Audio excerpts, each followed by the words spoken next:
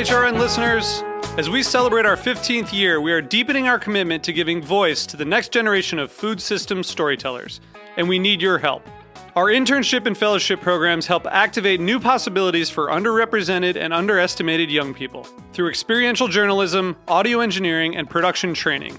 Through these unique programs, HRN helps food equity stewards build essential workforce readiness skills that expand their potential and foster economic mobility.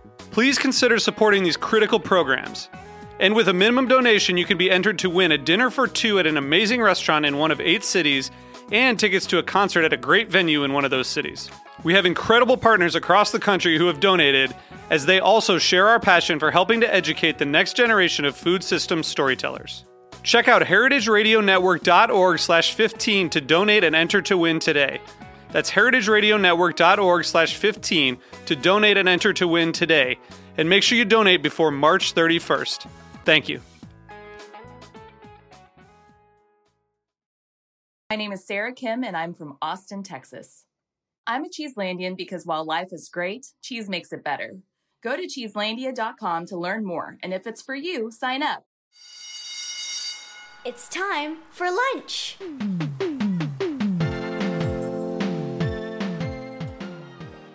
Welcome to Time for Lunch. This is a place to learn about eating, cooking, enjoying, and sometimes playing with your food. Each episode, we cover a new subject. I'm Hannah Forden. And I'm Harry Rosenblum. Tune in for food, fun, and flavor. We have a special guest here for lunch today, and it's up to you, the listener, to guess who they are and what the theme of today's episode is. Are you ready? Special guest, what shape are you? I'm broad and flat. Are you grown or made? I'm grown. And what do you taste like? Well, when I'm eaten raw, which is okay, I'm sometimes sweet, sometimes a little bitter, and sometimes spicy. Oof, this is tough. Yeah, well, sometimes I'm tough. But long cooking can make me tender. Who are your best friends in the kitchen? My best friends are garlic, onions, and bacon. Yum. I think I have an idea. What color are you? I'm what you get when you mix yellow and blue. And my color is my name. You're greens. Hannah, they always say to eat your greens. When I was growing up, we had some sort of greens a lot, usually cooked with lots of garlic. My dad loves Swiss chard, and we probably had that more than any other type of green. As I got older, I branched out to collards, kale, mustard greens, spinach, beet greens, cabbage leaves, you name it. If it's leafy and you can cook it with bacon and garlic, I'm into it. Ugh, I love my greens so much. In fact, I just planted some collard green seeds in little starter pots in my house, so they'll be ready and big and strong to plant outside once it warms up in the next month or two. I can't wait to be able to walk outside and harvest my own greens.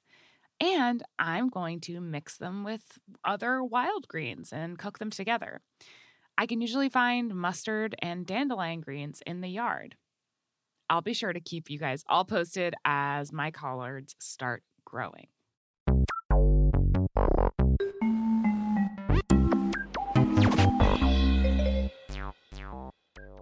Hi, I'm Lucia. I'm 7 years old, and I have a joke for you.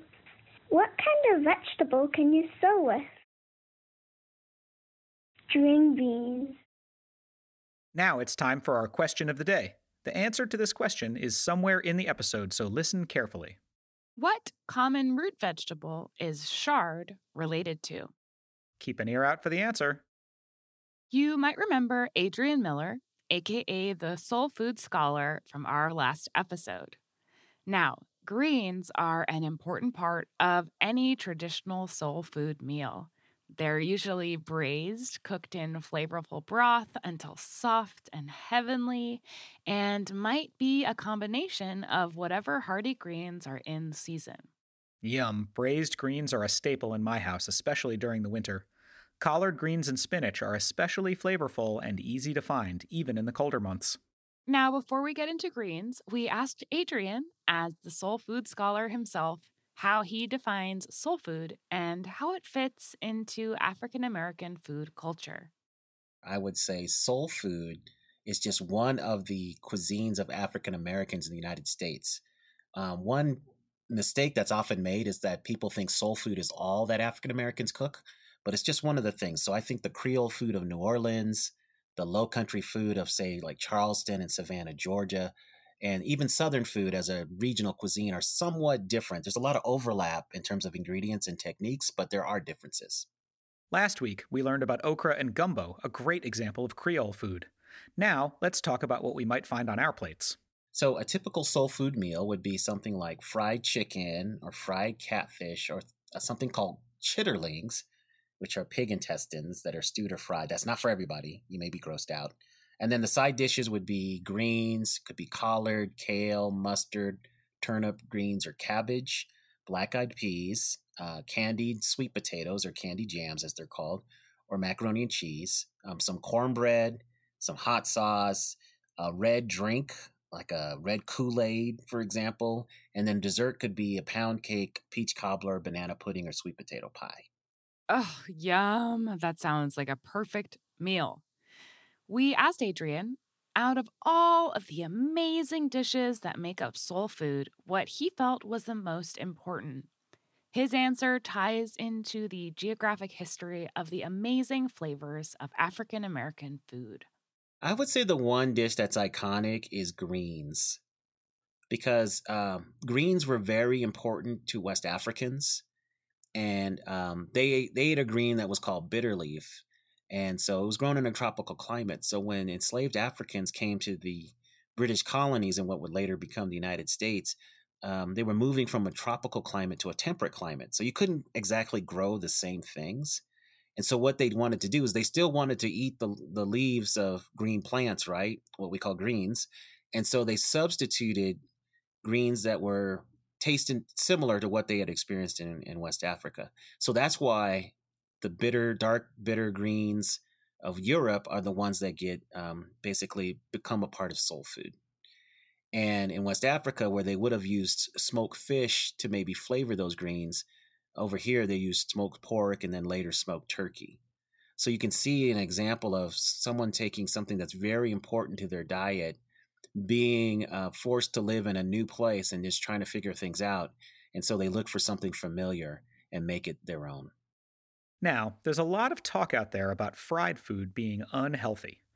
But I'm a big believer that you should eat at least a little bit of everything that makes you happy, and Adrian agrees. You may have heard that soul food is unhealthy or that it's not good for you, but soul food has a lot of vegetables, a lot of great stuff that's good for you. And so it's really just a matter of how the food is cooked and how frequently you eat the glorious stuff like the fried chicken and the biscuits and the desserts. You can have a well-balanced meal that includes soul food. And then a lot of times soul food will have, fish or other things that nutritionists are telling us to eat, surrounded by vegetables, greens, black-eyed peas, and candy jams. So I hope people will take a fresh look at soul food and not buy into the story that it's just so bad for you. We are so lucky to have had Adrian Miller share his voice on not one, but 2 episodes. Parents, we recommend you check out his books, including the newest, Black Smoke, African Americans and the United States of Barbecue, which is available to pre-order before its release date in the spring. Now, don't go away. It's still time for lunch after the break.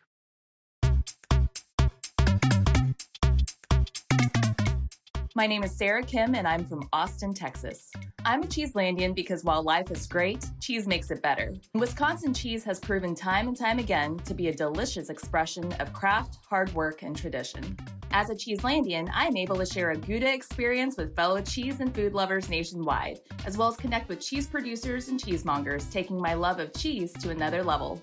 I invite you to join Cheeselandia because during these difficult times, it has been even more important to take it easy and get cheesy.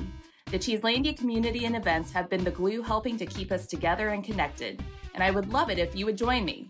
And let's face it, if you hear the word cheese and get a little hungry, then you've found a place you can call home. To find out more about Cheeselandia, go to cheeselandia.com. Welcome back to Time for Lunch. Today, we're celebrating flavorful, nutritious greens and their important role in African American cuisine.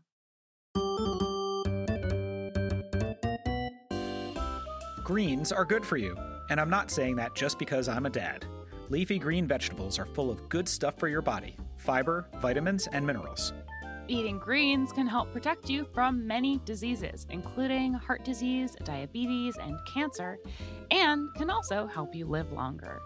Chard is closely related to beets. It is basically a beet that has been bred to have fat, juicy stems and big leaves, instead of channeling most of its energy into big roots.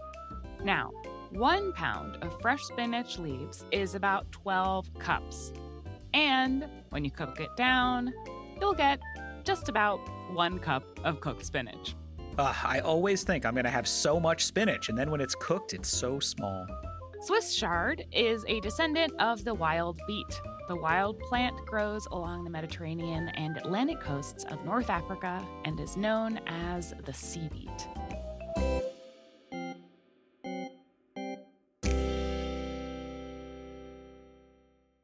Speaking of beets, it's time for a dance break.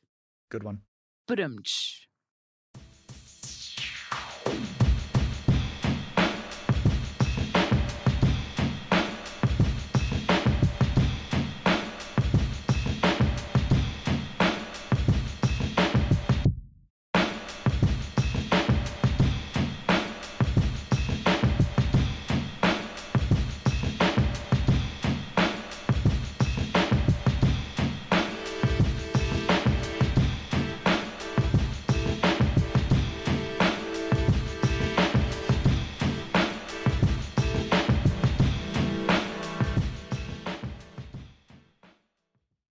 Way back in episode number 18, we talked all about collard greens. That's Jermaine Jenkins, our friend at Fresh Future Farm in North Charleston, South Carolina.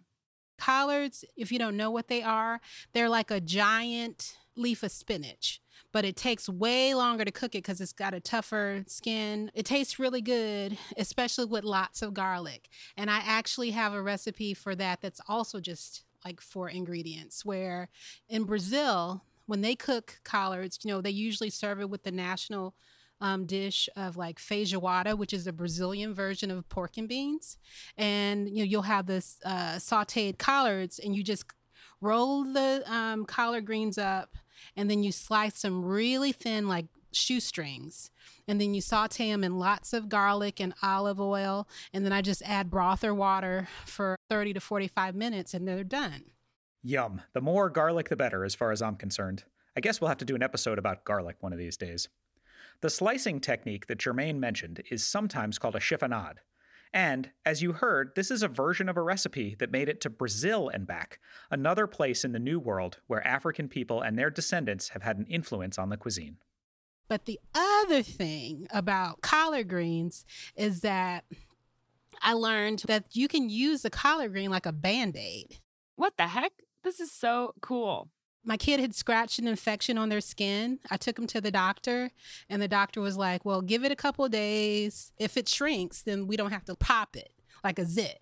So I went home, and my mom was like, well, when we were little, we would either put like fatback, that's a whole nother story, kids, or collards on infected space. So I did that. And what was cool is just as the same way that you would cook spinach or like put bacon on spinach for it to wilt, the collard green leaf actually wilted and the infection decreased. I tell everybody, okay, you got an infection, you can put a collard green on it. You burn your finger in the kitchen, just wrap your finger up with a collard green right away. It will stop the pain immediately. There will be no swelling. Not only can you eat your greens, but you can use them as a Band-Aid. Thanks again to Jermaine Jenkins from Fresh Future Farm. If you're ever in Charleston, it's worth a visit. They have a farm stand, teach classes, run a summer camp, and so much more. It's a magical place. I'm going to cook up some collards just like Jermaine described, and maybe I'll save a leaf or two in case I get a boo-boo. Okay, now it's that time in the show where Harry and I sit down and chat about what a bright spot from our last week has been. And we're almost done with February, and I have to say February is not a time where there are many bright spots. Even literally, it's pretty dark. So Harry, anything to share? Well, it's a beautiful day here today, and the sun is shining, and we sat outside. Even though it was a tad bit cold, it was so nice to sit outside in the sun and have a little bit of lunch. So that really brightened my day. And just a few weeks ago, I put some taps into my maple trees to collect sap to make maple syrup, and the buckets are full, and so it's time to start boiling. Keep an ear out in our next season in a few weeks for an episode all about maple syrup. Ooh, that's so exciting. Now, I'd have to say, my bright spots are, like I mentioned, planting some seedlings in my house. I find that there's honestly nothing more exciting and happy-making than getting to watch plants grow every day. It's really magical. And another bright spot that I want to just shout out is that this is the last episode of our 3rd season. Holy moly, it's been 3 seasons, and we are so grateful to all of our listeners and guests for being a part of it. And especially this week, it feels really good to welcome back the voice of the wonderful and generous and funny and wise Jermaine Jenkins, who was one of the first people we interviewed for this show. And so she's been a really important part of it. You can listen back to our early episodes on collards and peaches to hear more from her. It feels like a really nice full circle. So listeners, we'll probably be taking a break for a few weeks as we gather some more tasty stories with you for our 4th season. But if there are any episodes in our backlog you haven't listened to yet, now's a great time to go back and catch up. And as always, send us your jokes, your stories, and if you grow anything for the spring, we would love to see a picture of it. Ooh, definitely. At the beginning of the episode, we asked, what common root vegetable is chard related to? And the answer is... chard is closely related to beets. It is basically a beet that has been bred to have fat, juicy stems and big leaves, instead of channeling most of its energy into big roots. Thanks for listening to Time for Lunch today. We'll be back in a few weeks with more tasty stories. This show is written, produced, edited, and hosted by Harry Rosenblum and Hannah Forden, with engineering by Liam Werner. Music in this episode was composed by Breakmaster Cylinder, and our Fun Facts theme was created by our very own Liam Werner. Special thanks this week to Adrian Miller, the Soul Food Scholar, and Jermaine Jenkins of Fresh Future Farm. Time for Lunch is a production of Heritage Radio Network, the world's pioneer food radio station. Learn more at heritageradionetwork.org. Time for Lunch is also a part of Kids Listen, the #1 app for finding great podcasts for kids of all ages. You can learn more at kidslisten.org, and you can download the app from iTunes or the Google Play Store. Time for Lunch is powered by Simplecast. And especially during the break, we're going to miss you terribly, so stay in touch. Whether you have a joke you'd like to share or if you'd just like to tell us what you had for lunch, we love to hear from our listeners. Send us your recipes, poems, book or podcast recommendations, or anything else you think we'd like. It's super easy to record yourself using the voice memo app on an iPhone. Ask a grown-up to help you. Email us at timeforlunchpodcast@gmail.com. Be sure to include your name, age, and address so we can send you something in return. Time for Lunch is supported in part by public funds from the New York City Department of Cultural Affairs in partnership with City Council. We'll see you guys in a few weeks.